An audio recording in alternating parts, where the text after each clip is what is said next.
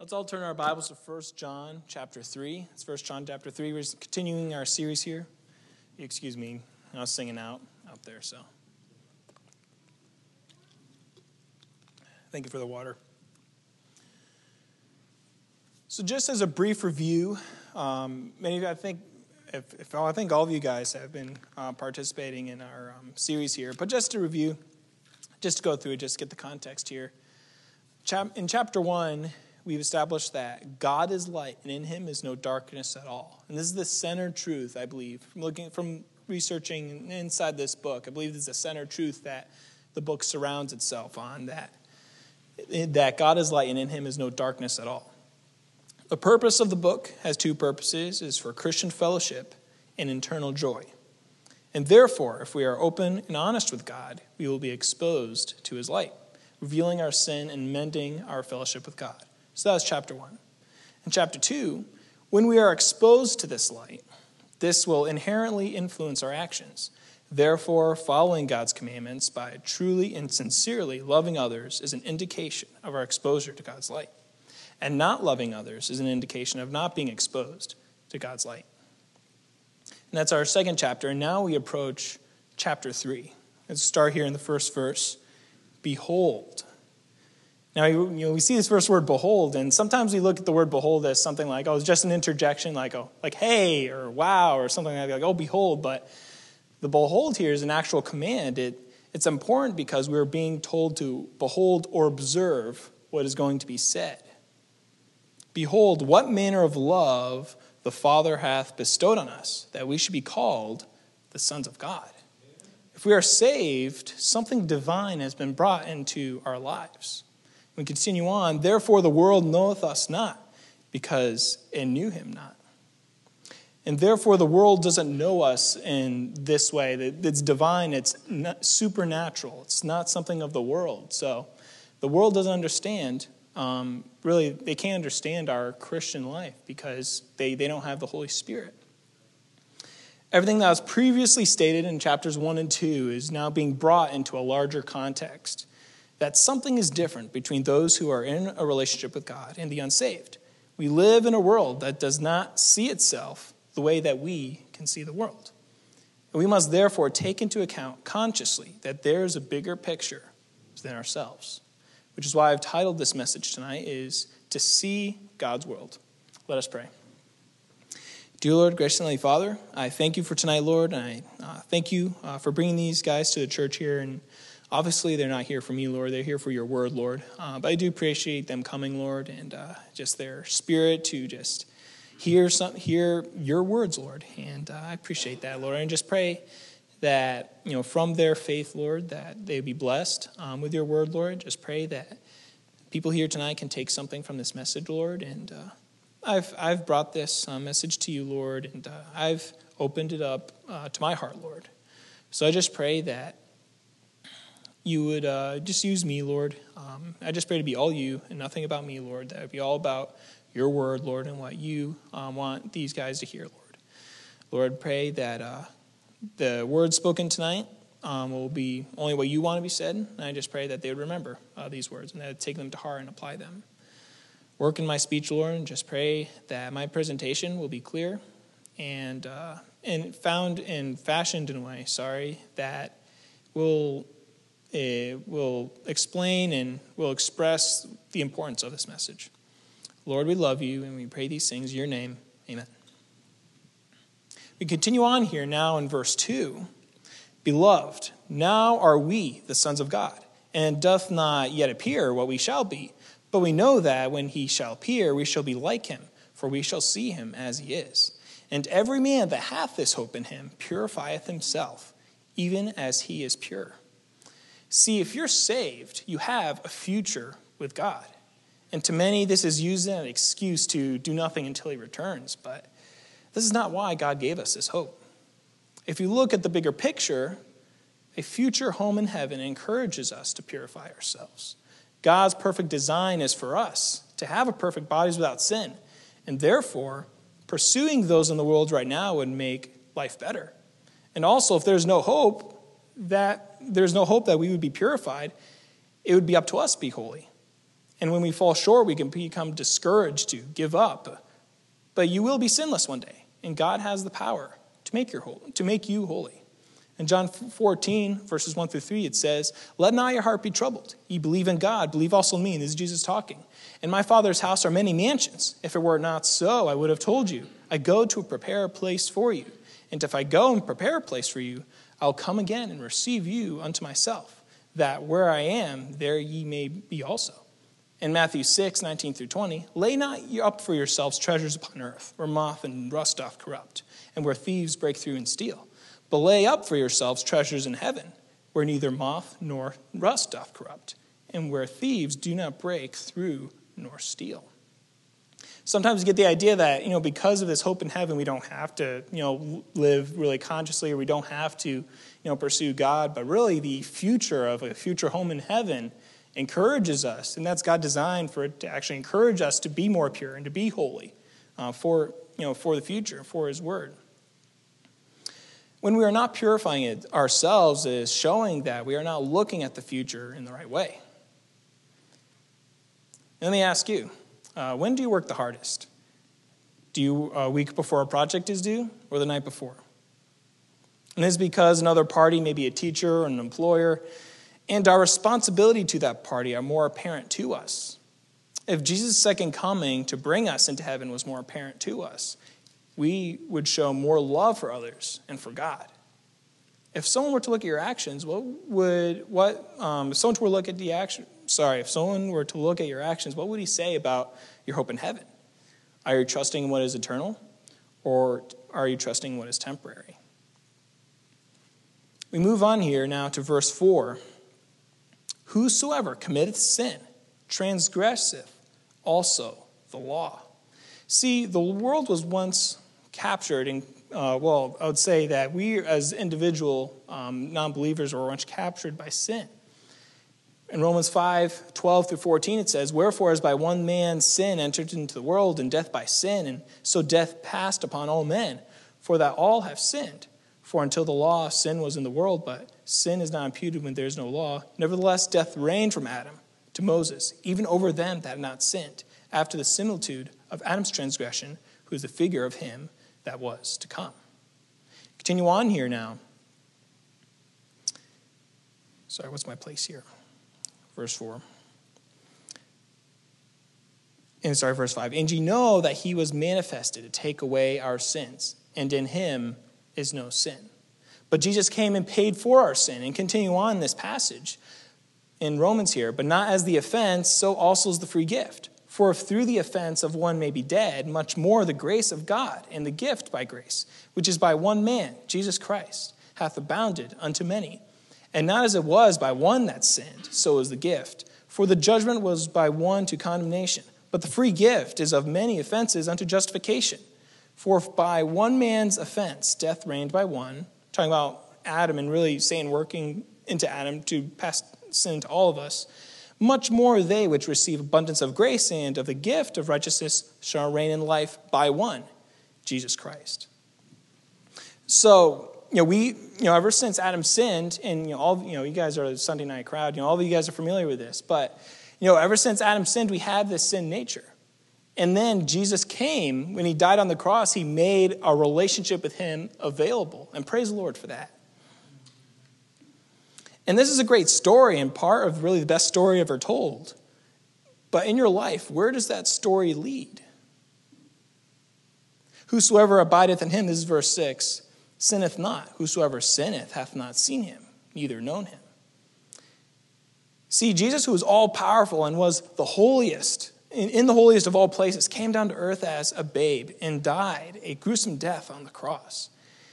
And if you're the only one to ever receive Jesus in your heart, he would still die for you. And we see from this past, we see a story of, really our story starts with God. And our Christian story starts with Jesus Christ. Will the story of your conformity to Jesus Christ where does this story go? You have, Jesus, we have this amazing story of Jesus Christ. He died for your sins. He died for you so that really he could purge you from your sins. And then you receive Jesus Christ, and what happens after that? If you think of this progression, and if you look back, do you want to say at the end of your life that you made steps to be closer to him all the way to the end? Because sometimes, so I'm looking at two things here. And in this passage, we see that we have a hope in heaven that encourages us to be holy and to be used by God to love others. And then we have Jesus on Calvary from the past that also encourages us to be holy and to love others. We have both here. John is explaining two sides, really, that we have from history past. We have Jesus working in our hearts when we're saved. And then in the future, that we have this hope of heaven that encourages us to be sanctified. But why don't we?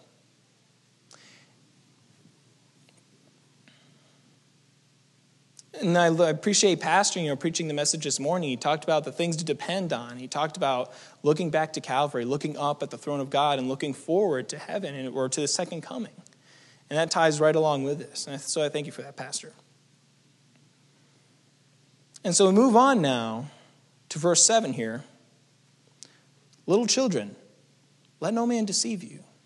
He that doeth righteousness is righteous, even as he is righteous. He that committeth sin is of the devil, for the devil sinneth from the beginning. For this purpose the Son of God was manifested, that he might destroy the works of the devil. Whosoever is born of God doth not commit sin, for his seed remaineth in him, and he cannot sin, because he is born of God. See, there is a great spiritual war going on in America, in the world, and in your heart. Ephesians 6:10 says, "Finally, my brethren, be strong in the Lord, and in the power of his might." Continuing on, "Put on the whole armor of God, that ye may be able to stand against the wiles of the devil. For we wrestle not against flesh and blood, but against principalities, against powers, against the rulers of the darkness of this world, against spiritual wickedness in its high places." The world you exist in right now, while it appears physical, there is a continuous spiritual warfare going on. And there are two sides to this war. There is a side that is ruled by Satan, and there's a side that is ruled by the Lord, by our Lord. Each of their objectives is to take as many souls as possible. God wants to bring as many souls to heaven as he can, and Satan wants to take as many souls down to hell with him as he can. The unsaved are the fruit of Satan's work when Satan first brought sin to Adam and brought down to everyone. And the saved are the fruit of God's work. And so we have this, to look at God's world, to look at, in a bigger perspective here, we have these two teams.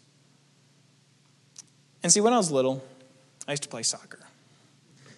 And, I used to play soccer every night. I also had, a lot of energy. Maybe you guys can see that, maybe not. I don't know. But I just had this a lot of energy, and many times I was not really paying attention to what was around me. And I really, I loved playing offense. I just wanted to shoot that goal. The ball came to my feet. I was just playing. The ball came to my feet. I immediately started running. I was going down. I was dribbling down, and I was so excited. I was like, "Oh, there's the goal!" I'm like, going right for it. I hear some, yelling behind me, whatever. And I go, and then no one's even getting me. I was like, "Okay, whatever."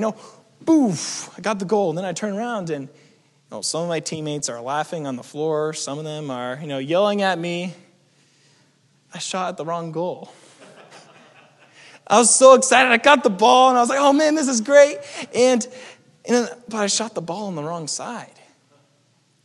And the rules are, it doesn't matter who hits it. If the ball goes in the other goal, they get the point. I literally dribbled the ball across the field into my opponent's goal.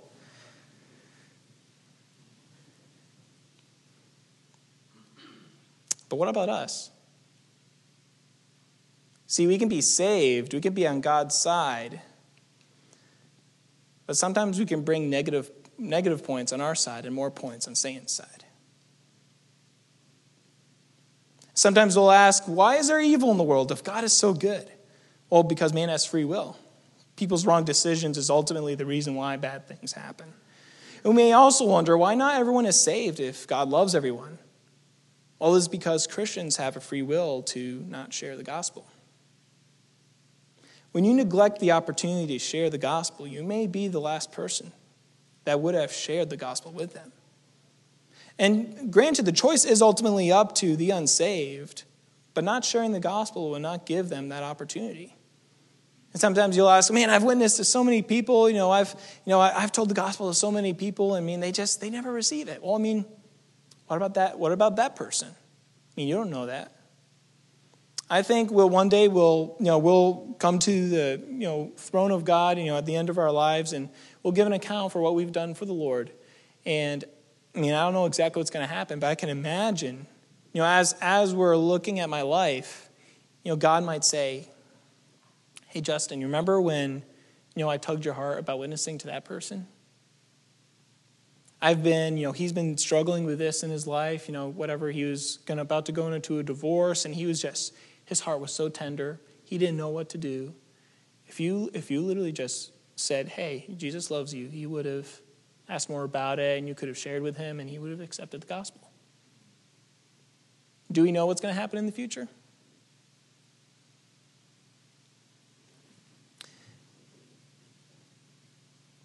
Bad things happen in the world because of what sinners do. You have the ability to negatively impact your world by not sharing the gospel.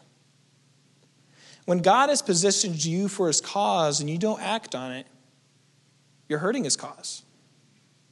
When the Spirit tugs you to do something, that's not all that God was doing. God doesn't just work with the Holy Spirit. He's sovereign in the background, working around the scenes. And if the Spirit has been, if the Spirit tugs you about something, not just sharing the gospel, while the gospel is, crucially important, but just being nice, just saying, hey, how's your day? Is there anything I can do for you? When the Spirit tugs in your heart to do that, that's not the only thing that God was doing. God is sovereign, in the world. He's working out things in the world. He could have, he might have brought you to that place just for that purpose. He might have been tugging on that person's heart about something else for a period of time before that, bringing you guys alignment together so that you can be an encouragement to him, or you can share the gospel with him, or you can just say, hey, want to hear a Bible verse that I heard today? Something. And then the breaking point, because we have a free will, is found in us. Now, granted, God is graceful and merciful. And God can still work even when you make mistakes. But, say, for example, the gospel, we can see from the world that God doesn't promise everyone will be saved. And we look at the government, we look at our country right now, we look at the world where it's at right now. And sometimes we blame the world for what's happening, but ultimately they haven't had the gospel. They haven't heard the word of the Lord.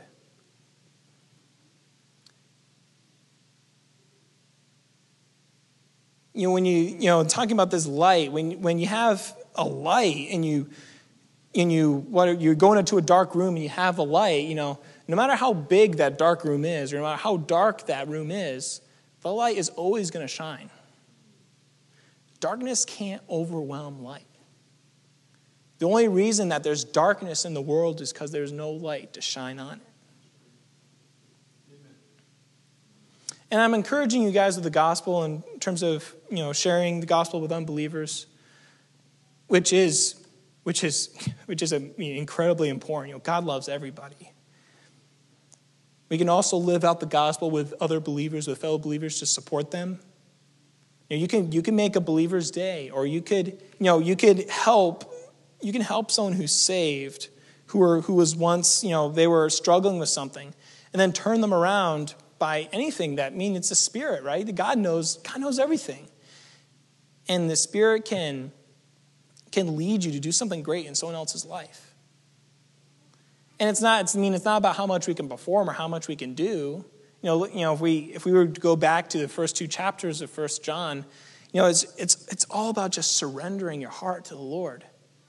And just giving your heart to the Lord and just letting, when there's sin in your life, when there's sin in your heart, you can just give it to God, and you can just bring it to God, and you can be confident that God will cleanse your heart and God will lead you in the right direction. Let's continue on now in verse 10 here.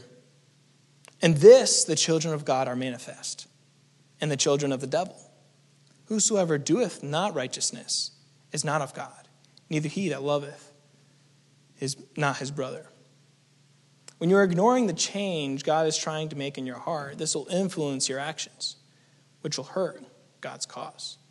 The spiritual war is the big picture we must keep in our mind. Verse 11. For this is the message that we heard from the beginning, that ye should love one another. Not as Cain, who was that wicked one, and slew his brother. And wherefore slew he him? Because his own works were evil, and his brother's righteous. See, I believe everyone can try hard enough in life if you put what they want in front of them. Cain was after self-righteousness, but Abel was after God. They were both producing good things. Meat is good, vegetables. Cain was producing, fresh vegetables and fruit. Those are both good things, but Cain's was not what God wanted. I believe anyone can be kind if they want to be kind enough. But if you want to change someone's life with God's love, you need to be sincere. What was Cain's reaction when God rejected his offering? Genesis 4 or 5 here, you don't have to turn there. But unto Cain and to his offering he had not respect. And Cain was very wroth, and his countenance fell. And the Lord said unto Cain, Why art thou wroth? And why is thy countenance fallen? If thou doest well, shalt thou not be accepted? And if thou doest not well, sin lieth at the door. And unto thee shall be his desire, and thou shalt rule over him. Talking about Abel. And Cain talked with Abel his brother, and it came to pass when they were in the field that Cain rose up against Abel his brother and slew him. See, Cain, God told Cain, you have the opportunity to just stop what you're doing. Don't be so concerned about what you can do, how much you can perform. Look all these, crops you can produce. I mean, that's simply not what I want. Just follow Abel's example and give me the sacrifice that I desire. Sometimes we can be caught up into doing things that we believe is righteous in our own power, in our own will.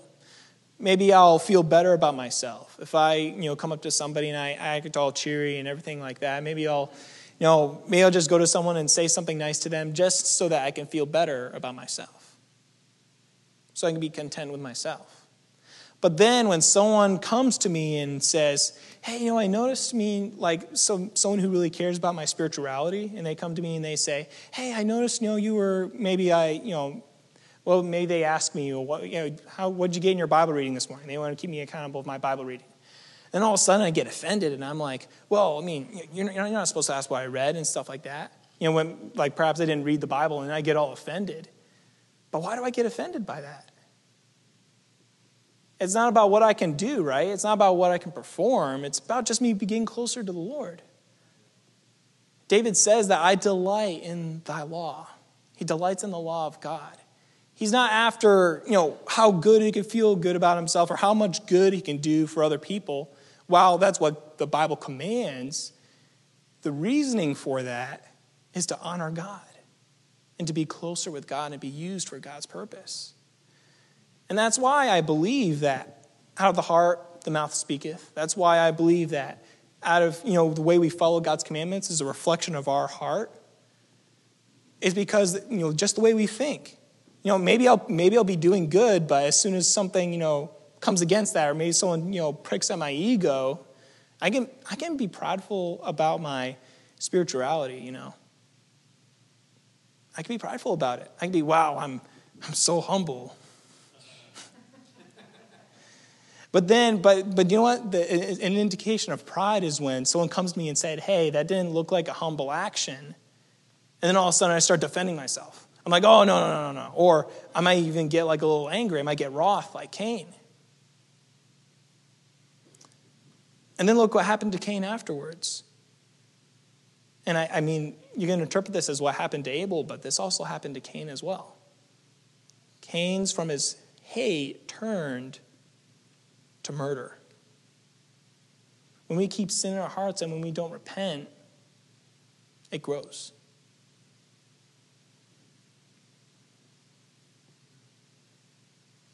Now in verse 13. Marvel not, my brethren, if the world hate you.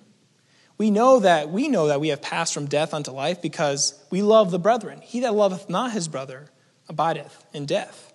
Whosoever hateth his brother is a murderer. And ye know that no murderer hath eternal life abiding in him. We look at this marvel not, this verse 13. It's not surprising when the unsaved are hateful.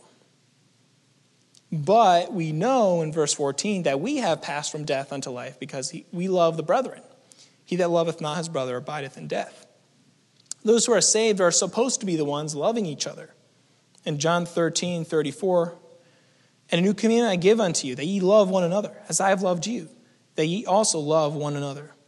By this shall all men know that ye are my disciples, if ye have love one to another. And whosoever, verse 15 again, whosoever hateth his brother is a murderer. And ye know that no murderer hath eternal life abiding in him.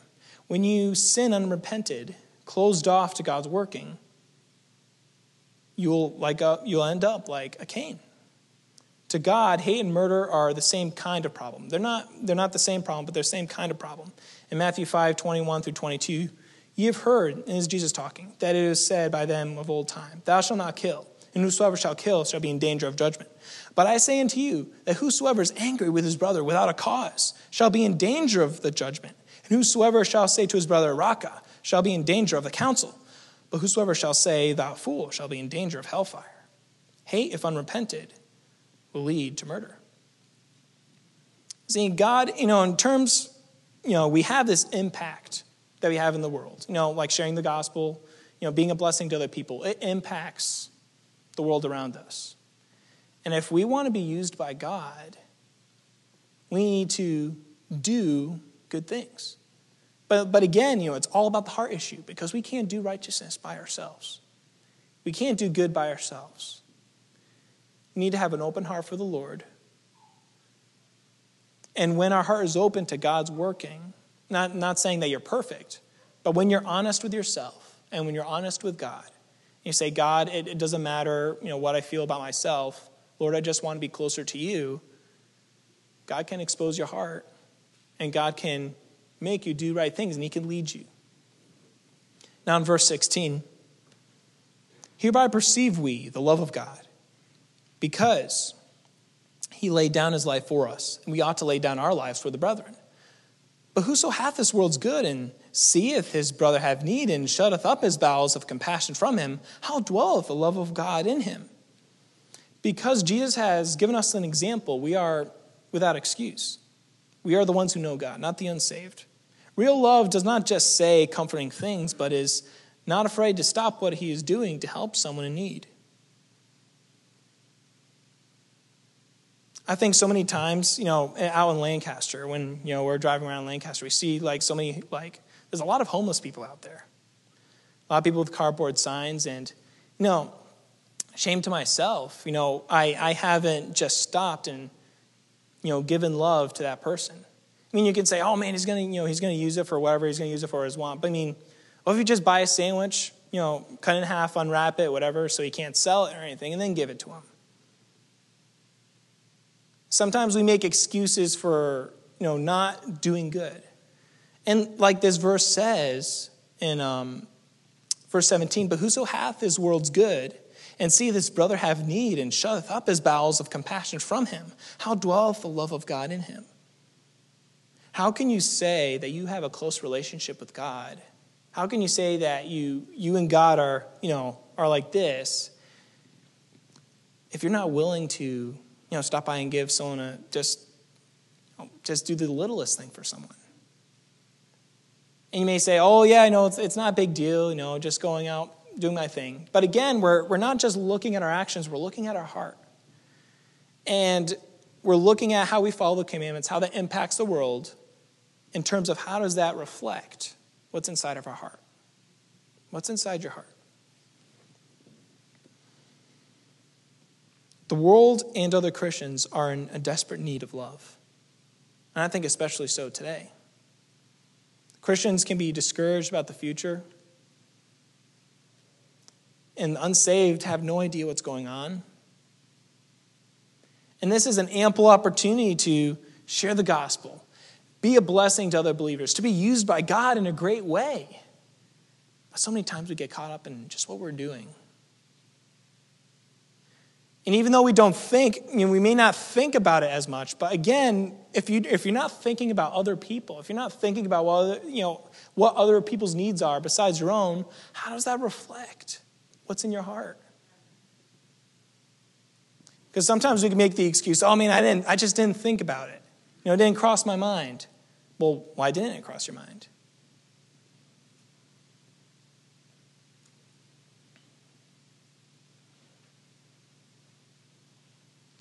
But this book is also offering a life that does not need to be ashamed. Verse 18 we see, my little children, let us not love in word, neither in tongue, but in deed and truth. And hereby we know that we are of the truth, and shall assure our hearts before him. For if our heart condemn us, God is greater than our heart, and knoweth all things. Beloved, if our heart condemn us not, then have we confidence toward God. See, if we're open, if we have a burden in our heart, when we're open, we can just bring it to God. And God will do something with it. If we're just open to what God is going to do in our lives, whenever something convicts us in our heart, whenever something wrong happens, something like maybe we feel guilty, maybe we feel convicted. I don't know, is it right? Am I feeling right now? We can just come to it with God and say, God, what do you think? You read God's word, we pray to him. What does God settle in my heart? And God says, God can say, well, Justin, that conviction is good. I'm glad you had that conviction. Please, turn the other way and just repent. I'm like, oh, great. I can just have that resolved. Or maybe it's a guilty feeling. Maybe I'm not supposed to have it. Maybe I'm just, I'm having the wrong feeling for the wrong reason. I come to God with it. God says, no, Justin, you're just feeling self-guilty. Don't worry about it. And I have that resolved. But then if my heart doesn't condemn me, if I don't get that conviction in my heart, then I'm good. But if I'm not open, we will hide our burdens away, the burdens in our heart away, whether we are doing right or not. And then we just suddenly become confused because, maybe we're not feeling it right now, but, we had this conviction in our heart that we put away, and we're unsure, am I doing the right thing? Am I not doing the right thing? And we get confused because we're simply not bringing it to God. We see when you live open to God's working, you can be confident that you're in God's will. See, a Christian can be confident that he's in God's will. Do you know that? A Christian can be confident in that. You're not sinless. I'm not saying sinless. A Christian can be confident that he is doing what God has told him to do. And so that said, that's an encouragement, but it's also an exhortation that, do you feel confident in that? And if you don't feel confident in that, what are you holding back from the Lord? What are you holding back from your heart? What is God telling you to do in your heart right now? What is God prompting your heart to do for his purpose and will, for his grand plan? And if we're open, you can live a free life, knowing that God is using you. You don't have to make excuses for what you do. You don't have to be bound up with your sin. You will see, and what I think is the best of all, that you'll see God work in your life in a miraculous way. And verse 22, and whatsoever we ask, we receive of him, because we do those things that are pleasing in his sight. Psalm 37:4 says, delight thyself also in the Lord, and he shall give thee the desires of thine heart. And see, when you have this kind of relationship with God, and this isn't like, a self-exalting position. This is just being humble before the Lord. This is just depending on him to shine his light in your heart. When I'm just humble before God, I can be in a place where my affections are in the right place. I want to do what's right. I want the right things to happen. I'm going to love a fellow believer, and I'll give it to God, and I'll say, God, just help this person. Help them go through this struggle, and God can answer that prayer. There's one time last semester, I didn't even write this in my notes, but there's a time last semester, I had a good friend of mine, and his dad was going through a really really harsh. His dad was going through a lot in health for like years. And it was this semester that, it was really getting serious. And, we didn't know what was going to happen. And, he came up to me and he was like, hey, Justin, just pray for me for this. And I prayed with him. And the Lord laid something in my heart, to pray, to pray for him and to pray for his dad. And I prayed. I got into a prayer closet and I started praying. And I was like, God, really just help his dad. Really help him. And I was imagining a scenario with like Abraham, where Abraham is, talking about Sodom and Gomorrah, where God keeps on, Abraham keeps on praying to God, if peradventure, one will be righteous. And they're kind of going back and forth. I kind of had this thing where I was just praying to God. I was like, God, really, help his dad. But, God was speaking to my heart and he's saying, Justin, this is his time. And I was almost, I didn't want to argue. No, I don't want to say I was arguing with him, but I was kind of going back and forth. I was like, well, God, would you be able to please, help his dad? And, okay, I'm not going crazy. I don't have like multi-personality disorder. But it's just, God was laying these truths in my heart as I was praying to the Lord. And I was like, God, just really help his dad. Help his dad. And God said, God, Justin, this is his time. He laid that in my heart. And at the end of the prayer, I gave him to God. And because of that, I had a confidence in what was happening in the future. I knew this is what God wanted because I settled it with him. Later that day, actually, no, it was a couple days later, he came up to me and was like, Justin, my dad passed away. And I was ready for it. I encouraged him. I was like, hey, man, just, gave him a couple Bible verses and, just like, hey, just, pull through and, just being his friend. Just a little side note, this isn't what the message is about, but, if someone's going through a grieving, and I'm, a lot of you guys are older than I am, so you guys should know this, but, a lot of people just appreciate you being there rather than just what you can say to them. When someone's going through a grieving process, most of the time, they just want you to be there and just be an encouragement to them. So I just encourage you guys with that. But I was ready for it. But I don't think I would have been ready if I didn't pray that to the Lord. And that was an answer to the prayer that I gave to God. See, God doesn't promise that everything you'll give to God will be answered the way you see it. But when you have, and I'm not talking about you're just having this spiritual status or whatever. When you are open to God, and when you are willing for God to work in your life, when you read his word, when his word is a part of your life, when you're humble before God, and I'm not like this all the time. I'm not like it a lot of the time. But when you're humble before the Lord, you have a real relationship with him. It's real. The Christian life is a real relationship with the Lord, right? And you can have that. As a Christian, you can have a real relationship with him. Verse 23, and this is his commandment, that we should believe on the name of the Son, Jesus Christ, and love one another as he gave us commandment. This is talking about the two greatest commandments here. Love God with all your heart, with all your might, just everything you have, and then love your neighbor as yourself. And he that keepeth his commandments, verse 24, dwelleth in him, and he in him. And hereby we know that he abideth in us, by the Spirit which he hath given us. Having nothing, and this is what living for God as a Christian is all about. Having nothing between you and him, being a conduit of God's working, and changing the world with him. Sometimes we have these doubts, and we'll close soon. Sometimes we have these doubts as a Christian. Sometimes it may even get to the point where we're unsure if we're saved. Like, oh man, am I saved? I don't feel, God's working or anything like that. Maybe we don't have the emotion. But let me encourage you guys that when you're just, and again, I'm not talking about some kind of exalted spiritual position. I'm not talking about, just having, whatever, some status in approaching God. When you're just humble, when you're And I'm going to say this for every part of this book, because this is what it's all about. God is holy, and in him is no darkness at all. And God is all light. If there's any darkness in your heart, if there's anything that you're not honest with yourself in your heart, that's not, God's light isn't shining in that. God's light isn't in it. And then until you are completely honest with yourself and willing to accept that there's wrong in your life, and I think we can all say that there's wrong in your life, but sometimes there's certain wrongs in our life that we won't give to God. Maybe maybe we have a grudge against someone and we justify it by, oh, that person annoys me all the time. Or maybe, wife or husband. They always do this one thing. I'm not married. I don't know what it's like.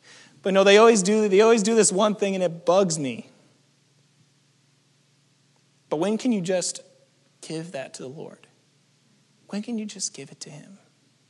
When you have nothing, and I'm saying it's possible, when you have nothing that you're holding back from God, and you're just willing for God to work in your heart, God can do something amazing in your life. We are living in a world and a culture where we hold back from responsibilities. Like we claim that there's responsibilities that we don't have. That, I'm not responsible for the outcome. I'm not responsible for what's around me. This church, just the people in this room right now, what if each of us started knocking on doors and said, hey, have you heard about Jesus Christ? Jesus loves you. If we just started doing that, if every person did just 5 doors, I don't know how many people, I'll just say it gets around 15, 20.